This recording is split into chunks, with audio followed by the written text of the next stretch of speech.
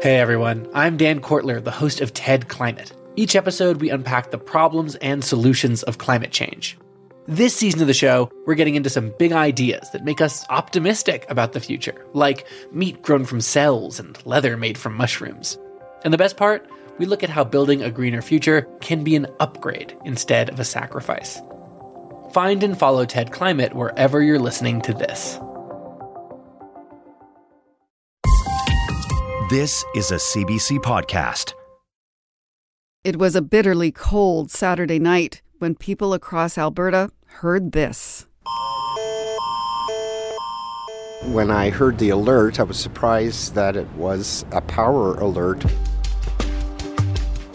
It was, in fact, an emergency warning that the province's electricity grid was on the brink. I was worried after I received the text message, and I remember going around the house trying to turn off whatever I could. People in Alberta, including those folks on the streets of Calgary, were urged to shut off their lights, unplug their cars, and turn off their appliances or risk rolling blackouts.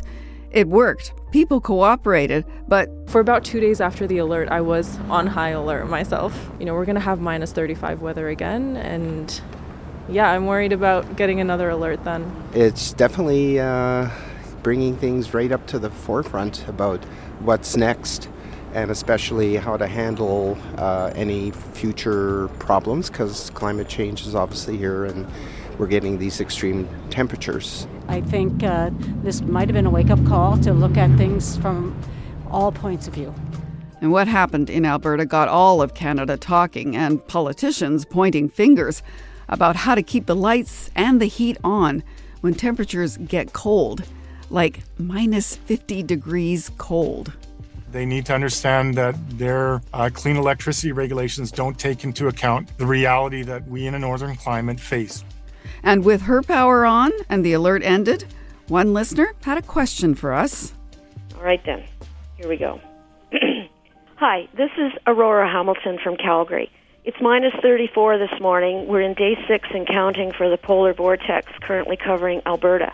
I'm wondering if there'll be a show on how EVs, heat pumps, and wind and solar energy sources are performing under these conditions.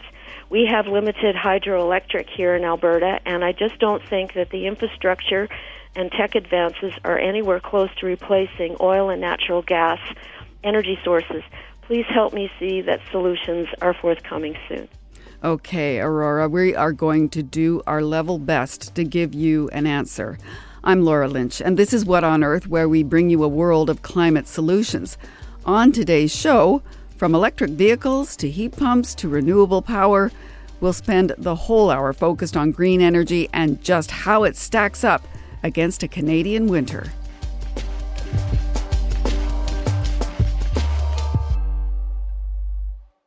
All right, let's return to that cold Alberta night.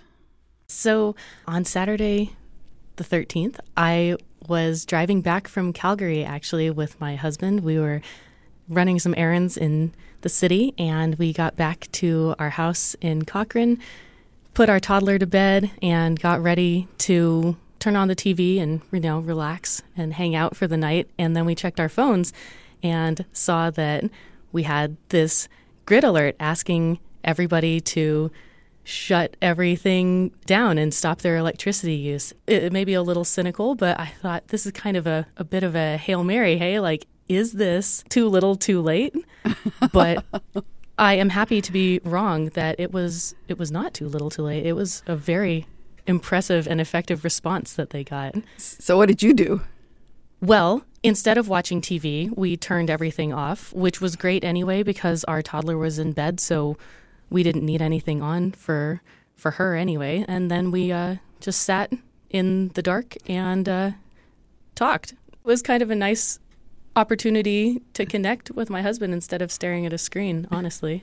So you owe the province and the utility regulator a favor. But before we get too much further, I just want to back up for a second and get you to introduce yourself for our listeners. Oh, absolutely. My name is Grace Brown. I live in Cochrane, Alberta, and I am a senior analyst on the Pembina Institute's electricity team. So, Grace, now that everybody knows who you are and what you went through, let's tackle the question of electricity in cold weather. What do we know so far about why power was about to go off, why there was about to be a shutdown in Alberta on January the 13th? Well, there were several things that came together to result in this grid alert. One, it was really cold. The extreme cold temperatures meant that there was an increase in energy demand with, people just trying to heat their homes and do what they needed to do to manage the cold. There also was low energy output from renewable energy sources. And notably, there also were 2 unplanned outages at 2 of our gas plants. And there was also one other gas plant that was down for scheduled maintenance all at that same time. So with all of these things together, that resulted in this grid alert. Would it be fair to say that Alberta relies on natural gas to power a lot of its electricity? Yeah, we definitely do. And we have a decent grid mix in Alberta. However, most of our grid is powered by natural gas. I mentioned earlier that renewables, wind and solar, were producing a low amount of power, but that was forecasted. The Alberta Electric System Operator is in charge of managing and forecasting our power flows. So they're very good at that, and they know when to expect to have more power from wind and solar, and they plan accordingly. What was the real surprise here was that when they planned accordingly to have more power coming from gas at this time, that it wasn't available when it was needed.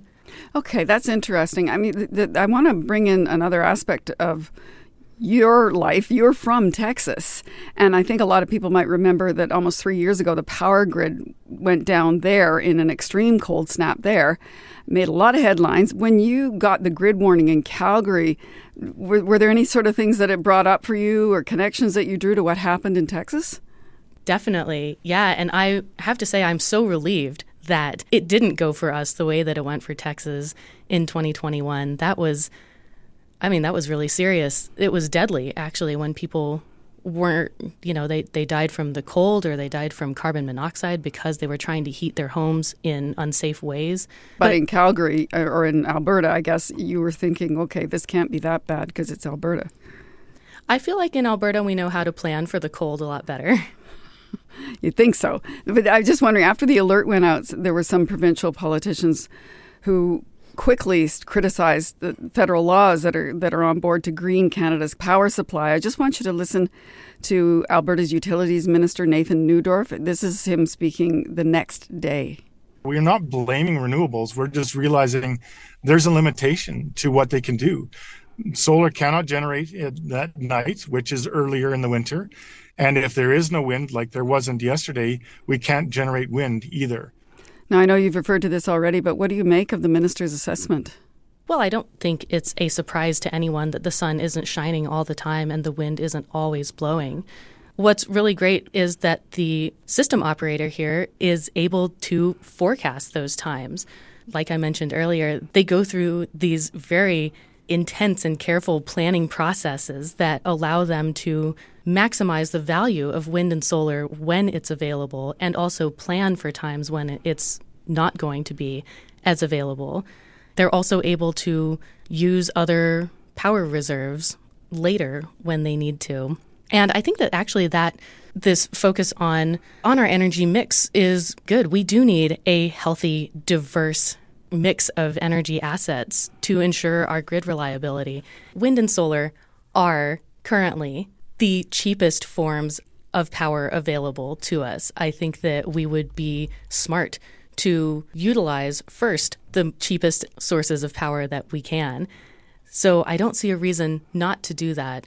And I think that in a renewables-based low-carbon grid, there is still going to be a role for gas plants with carbon capture, and a diversity of assets is really the most important thing.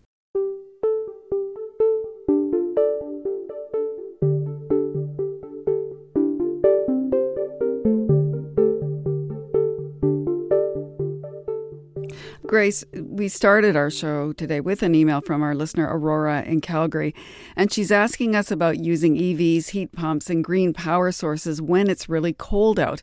And she wants to know about solutions that can replace oil and gas heating. And I'm wondering, Grace, can you help Aurora see the solutions here?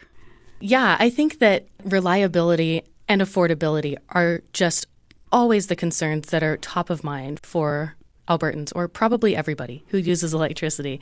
I think that the amount of thought that we want to put into our electricity system is, I'm going to flick this switch and then my power is going to turn on. And we like that. And I think that it's great that our system operator has been able to provide us with that. I think, though, that we know that the grid is changing. There are a lot of things that are different now than it used to be. It's not just one-way power flows that we're looking at, where you have your power coming from one power plant and then it goes to your house and that's the end of it. We have a lot of different ways of using power. We can put solar panels on our home and send power back to the grid when it needs it, which is pretty cool. There's been a lot of focus on electric vehicles and their influence on the grid. I am a little mystified by that because I think that Alberta has about 9,000 to 10,000, so under 10,000 electric vehicles in the entire province. So even if they were all charging at the same time at max capacity, that would not be an enormous power draw on the grid right now. So I think that when we're looking at managing our loads, maybe we should be looking at the entire province of Alberta, looking at our block heaters and not plugging those all in at the same time, or turning on our dryers. And Grace, that actually brings up something I wanted to ask you about, and that's how Albertans responded when that grid alert went out. This is Leif Solid with the Alberta Electric System Operator. We could see in our control room an immediate drop in power demand. So it immediately fell by 100 megawatts, and then a couple minutes later, it fell another 100 megawatts. So a 200 megawatt drop. And that got us through what we call the hump, the max demand that we were faced. That little bit of power demand coming off allowed us to avoid rotating outages. So it was a tremendous response by Albertans. Grace, what does that tell you about Albertans? Oh, it tells me that Albertans are awesome. But it tells me that we are really aware of the effect that our actions have on systems as a whole. And it tells me that demand-side management programs and demand response programs in Alberta, if they were instituted and incentivized by our regulator, would be really beneficial. Just things that you can do to reduce your power demand. So how does that manifest itself as a management tool? What are they doing to make sure that they are managing demand? Yeah, so there's a lot of things. You can manually go and turn off all of your things, or you can use smart devices to turn off your things for you. You can program them to turn off devices at, say, peak times on the grid where the grid operator knows that there's going to be a high power draw. They can make it so that you're using less power through these smart devices. Are there also incentives, though, like a different tariff for different times of day for using those kinds of things? Yeah, I think that would be really great in Alberta. So when we talk about solutions, I mean, one of the questions about it is about when there's no sunlight, when there's no wind, how could electricity operators deal with the intermittency of wind and solar? Oh, great question. And thank you for asking that, because I meant to talk about this earlier. But a real MVP in this story is our storage capacity. So Alberta has about 200 megawatts of storage, which is not that much, honestly, but it's not nothing. And even though it was so small, it was able to buy us some time. So basically, because of our storage capacity and the ease at which you can deploy it, we were able to stave off a grid alert for a few more hours. So storage also is going to be readily deployable when you need it. So we really need a lot more storage on our grid to help make it more reliable. Grace, I just wonder, after everything that happened on Saturday, January the 13th, what do you think are the main lessons that Alberta learned, both for people living there and the regulator? I think that there are three major lessons that we learned. One, battery storage is really helpful. It's easily deployable, and it helped us stave off a grid alert for a little longer. When we needed more power, we were able to deploy the storage resources that we had. Two, demand-side management measures really helped us reduce our power demand. And also, Our transmission intertie, so our connection with Saskatchewan, was able to help us import electricity when we really needed it to help us not have a blackout, which was very important. Grace Brown, thank you so much. Thank you for having me.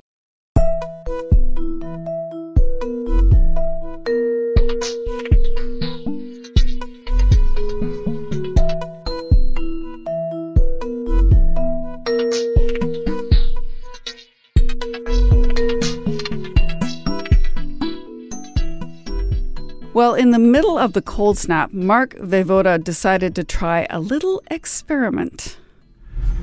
It is freezing cold out from the garage. It started off at -2, but it's like -20 something out there. And that is from a video that Mark shot of himself. He was driving in Northern B.C. from Prince George to McBride in an electric vehicle, a Tesla to be exact. And the one-way trip is about 220 kilometers. It was -24 Celsius outside, and Mark attempted the trip on a single charge. So, Mark, how did it go? Yeah, so the drive went really well.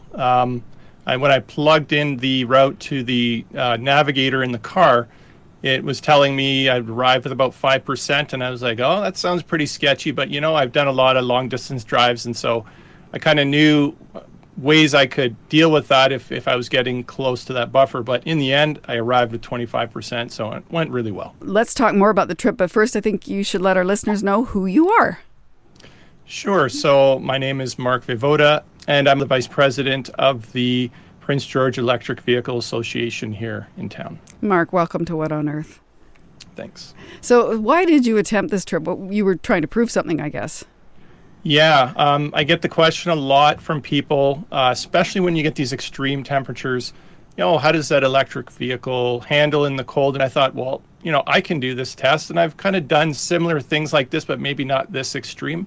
So went ahead and did this so I could put it to bed once and for all and have that reference data. Were you worried? Maybe a little bit, but overall, here's the key thing. I have put most of my fears away just by trying out the car and testing it to its limits. When people ask, up in the north, does it handle there? I have proof that it does. So for those unfamiliar with Northern BC, is the EV infrastructure there actually sufficient for long road trips? When I first went to drive home from Vancouver in 2020, there were no Tesla superchargers as soon as you left Hope, BC. So going up that northern route, it was a bit nerve-wracking. It was probably the second time in my life I'd driven an electric car. It was in January, end of January, so I was nervous. There was just enough sort of BC Hydro Ministry of Transport stations to make it home that day. Okay, for the Northern BC part, it's not always ideal for what you want to be doing. Yeah, so I would say since then it's changed. Like now you can go out west to Rupert, you can go out east to Calgary, you can go Vancouver's no problem. Going north, that's pretty sketchy still. Okay, so EVs, just like gas cars, they lose range in cold weather. What preparations did you make ahead of time to do your best to make sure the EV could make the trip? Yes. So I educated myself. Number one, you want to plug in that car, ABC, always be charging, right? So have your car plugged in, car smart enough to know when to charge, when not to. I preconditioned the cabin heat and the battery temperature before I left on my trip. So you get optimal performance out of your car. As you drive that long distance, it'll start cooling down in the cold temperature, but you're not dealing with a stone cold vehicle right from the get-go. That's one of them. Bring a spare tire. A lot of cars nowadays don't come with a spare tire. I mean, do you really want to be stuck? In this trip, there's no cell service in many pockets between Prince George and McBride. So I actually ended up bringing my InReach device because I'm an avid hiker in case I did have a problem. Is that like a satellite phone? Yes. Mm-hmm. Yeah. An emergency device. So spare tire, and the jack and all that kind of thing. Warm clothes, all that kind of stuff. Just like any trip is really what you need to do. You sound very prepared, but I'm wondering, were you ever worried that you might just run out of juice?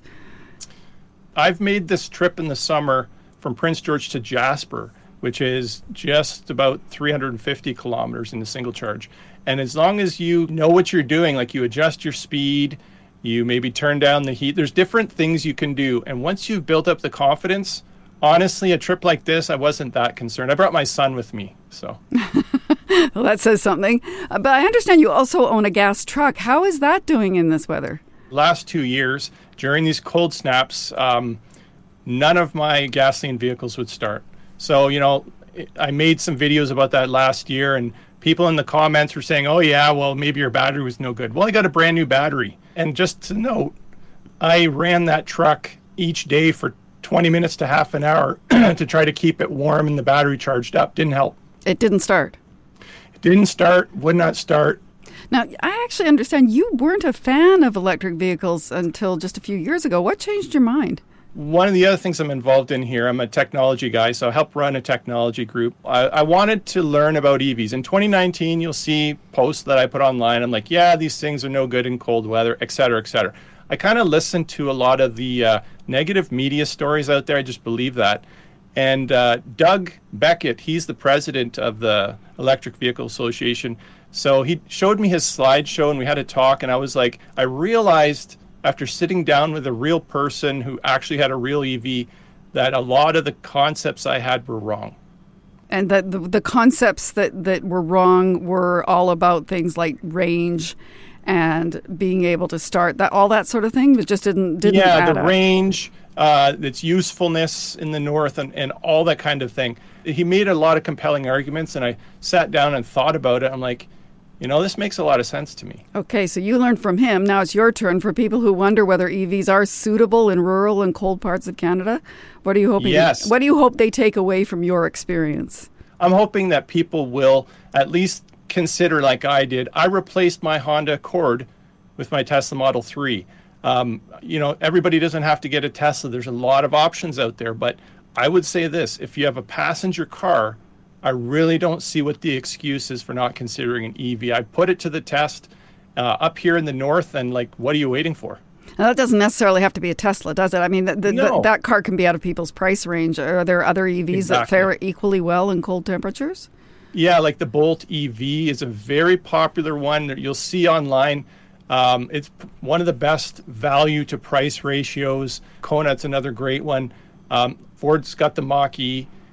Trucks are a brand new thing, although I think that'll take a little time to meet the use cases we need up here, but definitely a passenger car. To me, it's a no-brainer. The federal government is planning to phase out sales of gas-powered cars and trucks by 2035. I'm wondering what incentives and infrastructure upgrades do you think are needed to get more Canadians into EVs? People need to see more charging stations in those areas where they're road tripping. Because let's be honest, 95% of the time you're charging at home or in your hometown. But especially on a road trip where you really don't want to get stranded far away from home, the costs are higher and the risks higher. We need to see more in those places. So I think that's part of that range anxiety everybody talks about is, can I get from this point to this point? I visit my son, I visit my relatives or whoever. I need to see more of those charging stations. Mark Voivoda, thank you so much. Happy traveling and stay warm. Thank you very much.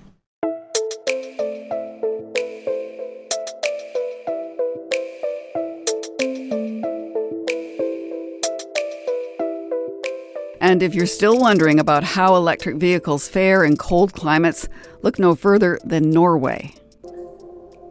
We live in a country far north, with long driving distances, rugged mountains, and long and cold winters. Norway is larger in size than Germany, yet it's home to only 5.5 million people. In other words, this is not the most likely place to succeed with a transportation revolution. Still, this is precisely what has happened. That's Christina Boo with the Norwegian EV Association giving a TEDx talk last year. She says that in 2023, nearly 80% of new car sales were electric. The uptick is largely due to tax measures. The tax on gas cars is higher than the tax on EVs. And a record amount of new fast chargers are also being built.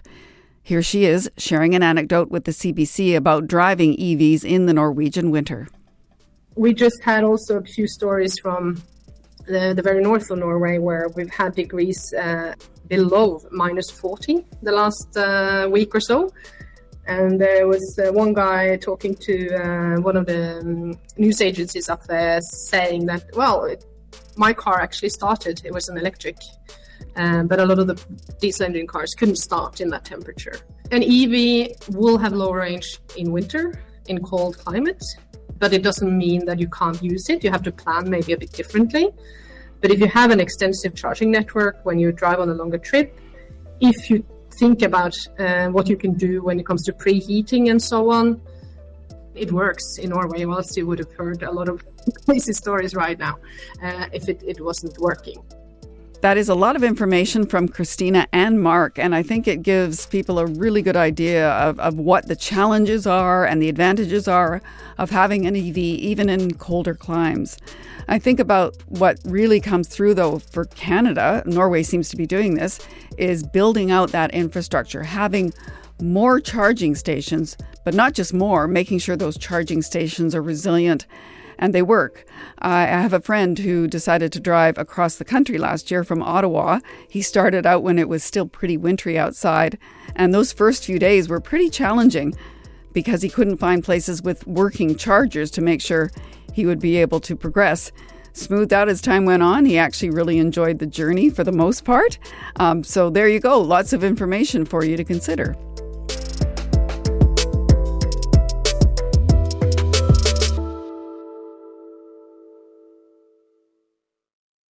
Paper or plastic? Oh, I forgot my own bags. Plastic. No, wait, paper. Hang on, which one's better?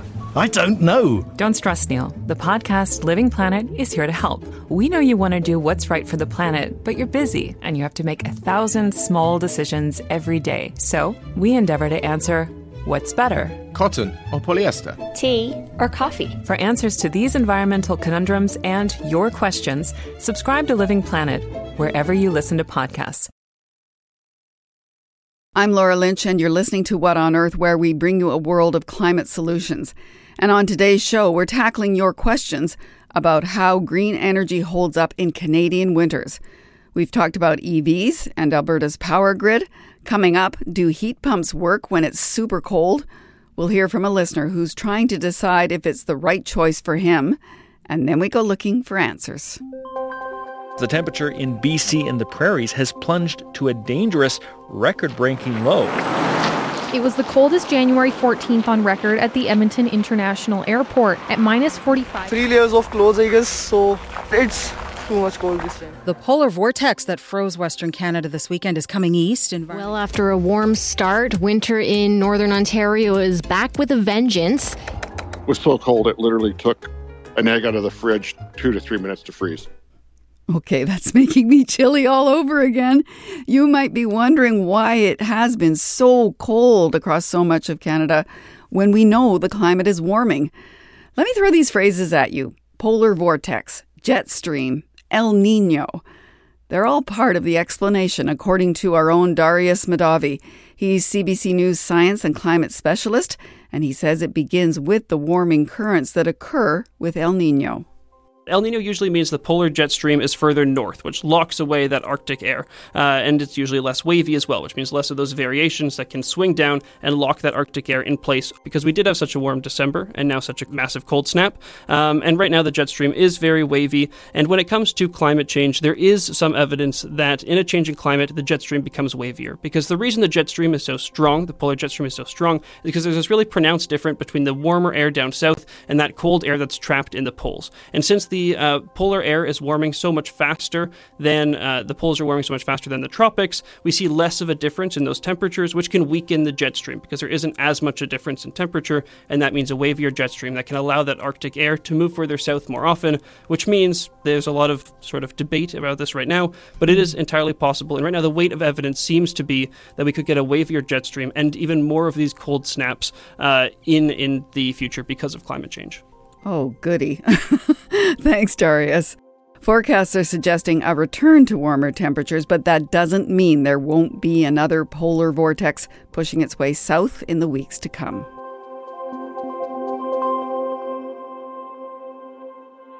If there's one thing What on Earth listeners love to email us about, It's heat pumps. Yes, those highly efficient systems that can heat and cool your home and can also reduce your carbon footprint. But how well they do that and how much they cost to buy and operate, well, that depends on where you live in Canada. What on Earth listener Aurora Hamilton asked about heat pumps off the top of the show. And we heard from another listener recently who has a lot of questions. So we thought we better call him up. Hi, Tom. Hi, Laura. Welcome to What on Earth. I'm wondering if you can introduce yourself to our listeners, your name and where you are. Well, my name is Tom Rutherford, and I'm in Calgary, Alberta. And I'm a member of an intentional community that is trying right now to improve the energy efficiency of our condo complex. And out of that came a lot of questions, and I was listening to this podcast series for information to answer some of them. Well, stay tuned. I mean, it has been extremely cold in Alberta recently. It's gotten down as low as minus 36 in Calgary. Do you try to get outside when it gets that cold, or do you just sort of hunker down at home? I have a dog that demands multiple long walks every day. So this last week has been a bit of a trying experience. Oh, my goodness. I guess there's lots of layers involved. Many layers. So you're considering installing a heat pump. You live in this cooperative co-housing community. What do your neighbors think of the idea? Well, there's a mixture. Some people are quite interested in it. Some people think it's a lot of to-do about nothing. So we're going to be having kind of a mixture of what people choose to do and what they don't choose to do. And outside of that community, what do you hear more generally from your fellow Albertans about heat pumps? Oh, a lot of interest, I think. There's lots of people talking about it at any rate. One of the really interesting things that I find about it is that there seems to be a lot of people who just say heat pumps don't work in cold climate parts of Canada, full stop.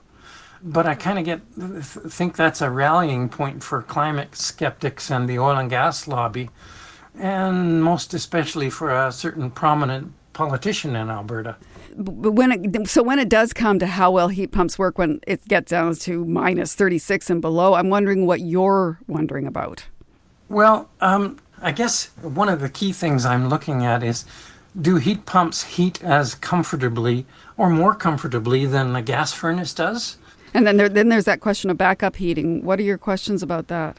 Well, what does backup heating or supplemental heating actually mean? How much does it cost to install it? How effective is it? How much does it intrude in using it? And you also hear from some people who worry about whether heat is actually distributed well, or if you get cold spots in your house when you use heat pumps, right?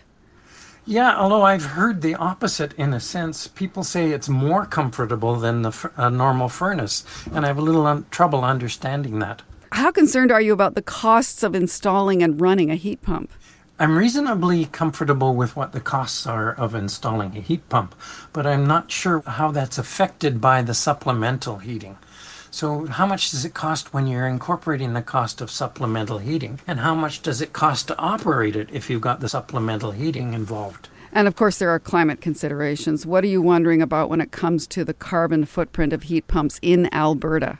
Yeah, I mean, in Alberta, our electricity is really expensive and our grid is very dirty with lots of carbon in it. So how much am I actually benefiting by putting in a heat pump in southern Alberta as opposed to using a gas furnace?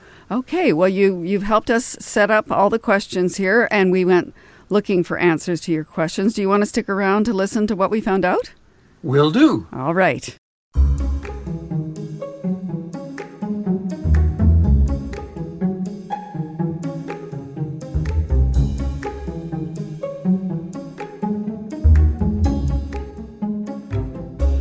So as you heard there, Tom has a lot of questions, and they're relevant to a lot of Canadians in colder provinces and territories. So What on Earth's Rachel Sanders has set out to find some answers. Hi, Rachel. Hey, Laura. So yeah, some of the answers to Tom's questions are complicated. So I spoke with a lot of people about them. Let's dig in. First of all, Tom said he hears a lot of people saying heat pumps don't work in colder parts of Canada, right? Yeah, we've heard that even from political leaders in colder provinces. Right, including Alberta Premier Danielle Smith. In our province, they don't work particularly well at below minus 25. Okay. Is she right? Well, there are a lot of different kinds of heat pumps, but some are specifically designed for cold climates. I spoke with Sarah Riddell. She's a clean heat researcher at Efficiency Canada. There was a study in the Yukon, actually, that found that the heat pumps in their study were still more than 100% efficient at negative 29 degrees Celsius. There's been a lot of advancements in heat pump technology recently. The best ones in the market can heat to around negative 30, but even a standard cold climate air source heat pump can heat to around negative 20. Hold up a second. What does she mean when she says more than 100% efficient? Right. Well, that is the cool thing about heat pumps. When they're working properly, they can put out more energy in the form of heat than they use in electricity. So Sarah says Natural Resources Canada and the U.S. Department of Energy have challenged manufacturers to build heat pumps that work well at colder temperatures. And she says she's seen that there are new ones that can heat reliably down to minus 31 degrees Celsius.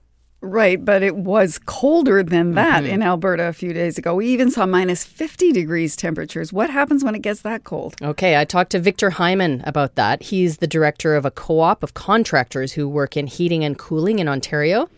And he agrees that heat pump technology has gotten better over the last decade, but he points out that there's another solution for those really cold days.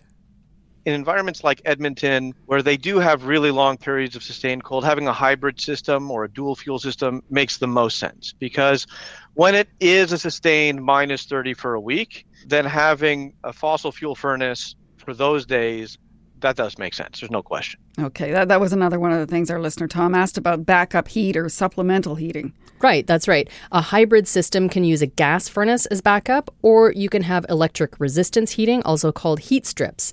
And those backups can be programmed to take over from the heat pump during cold snaps. There are even thermostat companies making smart controls now that can switch between furnace and heat pump depending on which is cheaper at any given time.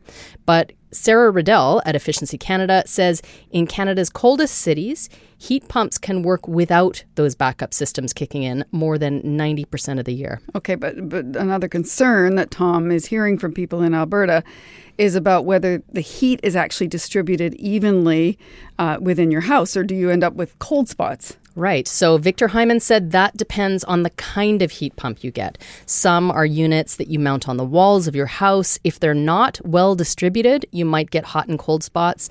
But if you already have ducts in your house that your furnace pushes hot air out of, Victor says you can actually get more comfortable heat through those as long as your heat pump is the right size. Especially in very adverse climates, the heat pump has to be sized for the coldest day of the year. And it's actually not even the coldest day. We're talking about the coldest hours of the year that it gets sized for. So the result is that the whole rest of the time, which is 99% of the time, it's oversized.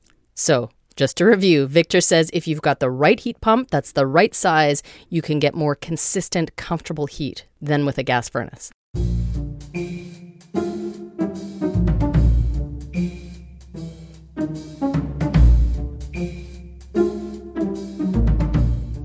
Okay, so you've got to make sure you've got the right heat pump and the right size. I get all that, but what about the cost of running a heat pump in a cold city, especially if you do also need that backup system with a different kind of fuel? Okay, let's hear from Jeremy Sager about that. He's a senior research engineer with Natural Resources Canada. Jeremy took a close look at the costs of heat pumps across Canada a couple of years ago and found that in colder parts of Canada, if you switch from a gas furnace to a heat pump, you might see small savings in some places. But if you're not able to cut off your gas service altogether, maybe you have a gas stove or a fireplace that you want to keep, or if you're using a gas furnace for backup heating, you'll be paying fixed fees for gas service every month. And that might mean you're paying more for your home heating than if you just stick with gas. Okay, but gas prices, they actually shift and change all the time. That's right, yeah. And Jeremy thinks it's important to look to the future. Remember, we talked about how hybrid systems help people in cold climates get reliable heat. Jeremy thinks hybrid systems could help with affordability in cold cities in the future as well. If the carbon tax remains and gets more costly over time and natural gas prices go up, let's say, then maybe you're going to want to use your electrical heat pump more often because maybe it's going to become cheaper to run. Wow, this is actually really complicated. It really is. And there's new research coming out all the time about it. Just a few months ago, the Canadian Climate Institute released a report called Heat Pumps Pay Off. And this report factored in the cost of air conditioning as well as heating. It looked at different kinds of houses in 5 different cities: Vancouver, Edmonton, Toronto, Montreal, and Halifax. It looked at different kinds of housing built in a few different years to get a broader sample. And it included the cost of buying a heat pump, available subsidies, and also the cost of running a heat pump and backup heat in all of its calculations, and found that heat pumps are the lowest cost option for heating and cooling most homes in Canada. Most homes. That's right, yes. It's the lowest cost option in most of the cities they looked at, but Alberta is different. It has relatively high electricity rates and relatively low gas prices. So in some types of housing, gas furnaces plus an air conditioner are going to be the cheapest. For example, in multi-unit residential buildings with like a central heating and air conditioning system. But let's hear what Sarah Miller from the Canadian Climate Institute has to say about another kind of housing they looked at. These are single-family homes and townhouses in Edmonton that were built in 1940 or 1980. In Edmonton, we found that a heat pump with gas backup tends to be the cheapest option, followed by gas heating and air conditioning, followed by a heat pump with electric backup. So all of those numbers include full backup systems. So that's older houses, but what about brand new houses in Edmonton? Yes, I asked about that. Sarah points out that new builds don't qualify for the federal government's Greener Homes grant, and that grant can help subsidize the cost of buying a heat pump. Okay, well, that shows the importance of subsidies when it comes to heat pump affordability, and we also know that the Greener Homes Grant program has been so popular that the minister who's in charge of it has warned that it might run out of money soon, and the government hasn't yet said whether it will continue past the next few months. Right, so that could affect the upfront cost of a heat pump in the coming years. But for anyone who is thinking about a heat pump right now and wondering about the cost, the Canadian Climate Institute has a calculator tool that could help. You can find that by searching online for Canadian Climate Institute Heat Pump Calculator. And they're going to add data from more cities in Canada to that calculator next month, including Calgary, where our listener Tom lives. All right. We are, as I think our listeners know, a climate solutions show. And one of Tom's big questions is whether a heat pump would reduce his carbon footprint. Right. So I talked to Jeremy Sager about that. That's the researcher with Natural Resources Canada. His research shows that unlike the rest of the country, depending where exactly you are in Alberta and compared to gas furnaces, cold climate air source heat pumps might actually increase your carbon footprint. What? Yes. Let's let Jeremy explain. It's all about where the electricity comes from that the heat pump uses, right? So if the heat pump is being powered by coal-fired power generating stations, then the GHG emission intensity of the coal-fired power generation may be higher than the natural gas furnace that you're using in your house. Coal is a dirtier fuel to begin with. But it's a tricky one because Alberta is also decarbonizing rapidly. They're transitioning away from coal and transitioning towards wind and solar and natural gas mostly. So the picture is ever changing. It all comes back to coal. Right. But as Jeremy says, Alberta's transitioning away from coal. There are only 2 coal plants left on Alberta's electricity grid, and they're set to be converted to gas, possibly later this year. Of course, gas is also an emitting fuel, but it's less emitting than coal. And so here's Jeremy Sager's take on installing a heat pump in Alberta. I think for the reason that things are going to change in the future, it's not right to say it's just an outright bad idea. And Laura, it's worth noting that every expert I spoke with said the same thing about heat pumps in the colder provinces. Here is Sarah Riddell talking about Efficiency Canada's research on this. With the carbon tax increasing and the clean energy regulations for 2035, if you install the heat pump now, even in Alberta or Saskatchewan, since heat pumps last 15 to 20 years over the lifespan of the equipment, the emissions and the cost savings would still be positive. But Laura, Sarah and others also point out that heat pumps are not the only way to lower the carbon footprint of your home heating. Yeah, home efficiency upgrades, even down to things like weather stripping, as I've learned, are important as well. Right, and here's someone else I spoke with. This is Betsy Agar with the Pembina Institute. We really strongly are encouraging deeper retrofits, more than just putting some caulking around your windows, but being really thoughtful about where you can add insulation, and air sealing is really critical. There are definitely some extreme times when heat pumps will be tested, and in some areas we'll have to have backup systems. How much they need to provide highly depends on how much heat you're wasting out of your building envelope. You want my non-expert take? Yes. I just had an audit done on my house, and it did show that very thing of how exactly where the heat was leaking from my house and how relatively easy it is to fix it. So that was a real lesson for me. Rachel, this is such a complicated thing that everything that you needed to untangle for all of this is just something else. Yeah, and I want to end with one more interesting little piece of advice I heard that might help our listener, Tom. You heard him talk about the community he lives in. There are 18 households. They're a co-housing cooperative community. When Sarah Riddell and Jeremy Seger heard about his situation, they had another suggestion for something that could work. Here's Sarah. In colder climates, a lot of people are also looking more at ground source heat pumps, since they're far more efficient at colder temperatures. Now, those ground source heat pumps, they're actually using geothermal energy from underground instead of pulling heat from the air. That's right, yes. Now, drilling the borehole for a ground source heat pump is very expensive, in the tens of thousands of dollars. So there is a big upfront cost. But if Tom's neighbors were all on board, Sarah says the community could consider sharing the cost of the borehole, and then all of them could draw heat from that to power their own heat pumps. In fact, a group of neighbors in Montreal did that a couple of years ago through a cooperative organization called Celsius. So that is an interesting solution, an alternative for what is an unusual living situation. Now, all he has to do is get his neighbors on board. No problem with that.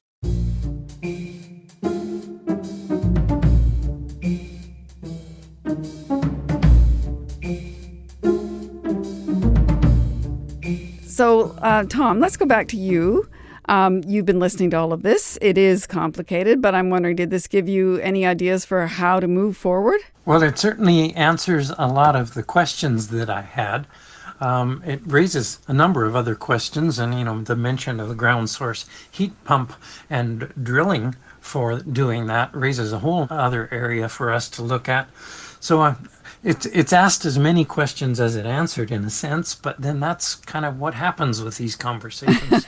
It's a complex topic. So. It is very complex, but I think Rachel got down to a lot of answers about it. Do you think if that idea of the ground source heat pump, do you think your neighbors would be willing to get on board with sharing the cost of that? Because it would be reliable for sure.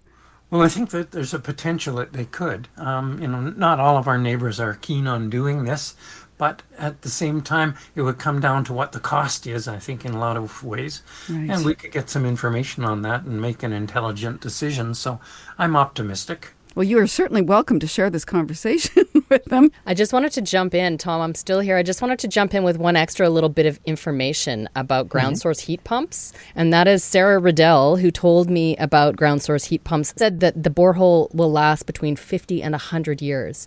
And so it's a long-term investment, right? They last a really long time. And I wonder whether or not that might also help in the calculations when it comes to ground source heat pumps. There you go. Well, good to know. Rachel's your go-to person. I mean, you are going to need to replace your gas-fired heating system soon, and you've got an energy auditor looking at your situation to advise on what might be best. So where do things stand for you right now?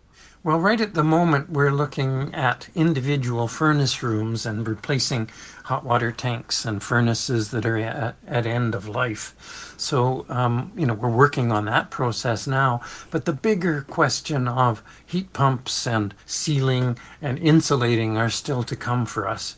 So we have work to do. Okay. And so the temperature's warmed up there a bit, right? Am I right about that? Indeed, it's a balmy -15 today. Well, then that means it's time to take the pooch out for a walk, right? You got it. Okay, Tom Rutherford, thank you so much. Thank you. I've appreciated this, and I've appreciated the answers.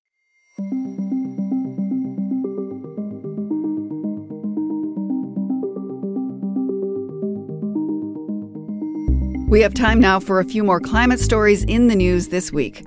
A new study suggests Canada hasn't been doing a good job of reporting emissions from the forestry sector. And it says that could lead to policies that are out of step with the nation's climate goals. The peer-reviewed research found that greenhouse gas emissions between 2005 and 2021 were on par with emissions from the agriculture sector. But Canada's official inventory report shows the forest industry as a carbon sink. Part of the discrepancy, according to the authors, is that the government doesn't count emissions from things like wildfire or infestations of insects. A group of young Canadians was back in court to argue that Ontario is violating their charter rights by reducing the province's 2030 target for cutting emissions. The young plaintiffs lost at the Ontario Superior Court, but they were back before a panel of judges to argue an appeal of that ruling. Sophia Mather says it was important for her to be present for the arguments. We're here representing the future of Ontario and everyone here that is going to be affected and is being affected by climate change. The appeal court's ruling isn't expected for several months. An international group of scientists is finalizing a report on whether drought in the Amazon River basin can be linked to climate change. World Weather Attribution says river levels are reported to be at their lowest levels in 120 years. And it says that affects millions of people who rely on the waterways for transport, food, and income. It also disrupts ecosystems, trade, and energy production. The study looks at the influence of climate change and El Niño from July to December of last year. And here's an update to a story we brought you a few months ago. In October, we heard from a man in Whistler named Eddie Dearden. He told us about his campaign for BC municipalities to adopt the term fossil gas in place of the term natural gas. That's because he believes the term natural gas doesn't make clear that it is actually a fossil fuel. If people can just easily see what a fossil carbon product is, at least they can make a choice. You know, it's like if you didn't label fat or you didn't label sugar on food products, then you have no idea if what you're eating is horrible for your health. It's the exact same principle. We just need to get people informed of the fossils in their life. We've now heard that at least one BC municipality has decided to make that change in language. The council in the village of Pemberton says when addressing issues related to natural gas, it will use the term fossil gas in recognition of its impact on climate change. And of course, you can read more about climate change in the CBC What on Earth newsletter. You can subscribe to have it delivered to your inbox every week. I want to tell you about a story we're working on for a future show.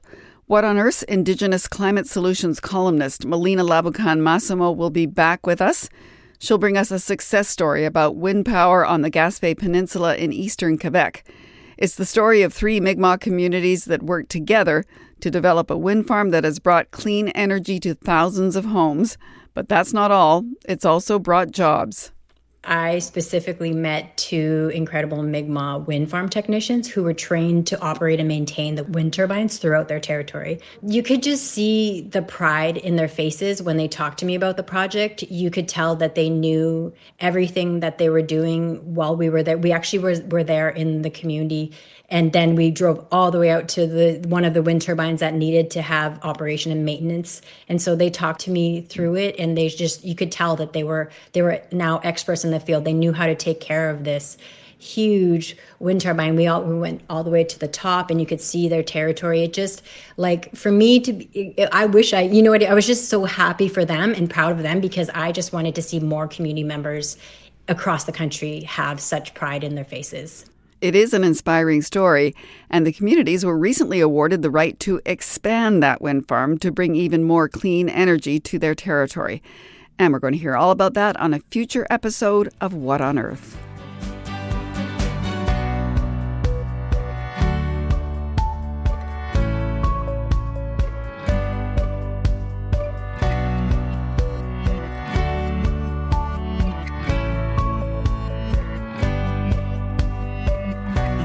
Remember, you can listen to all our episodes on demand at CBC Listen, Apple Podcasts, Spotify, or wherever you get your podcasts.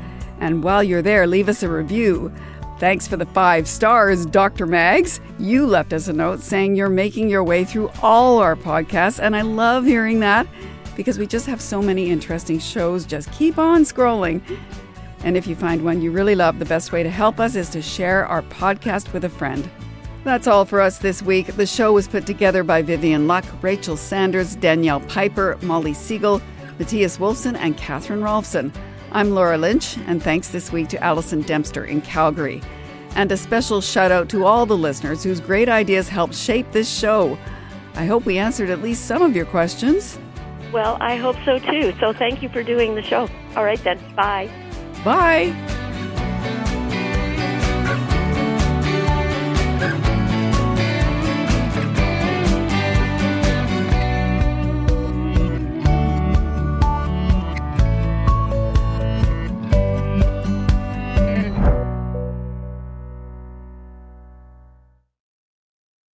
For more CBC podcasts, go to cbc.ca/podcasts.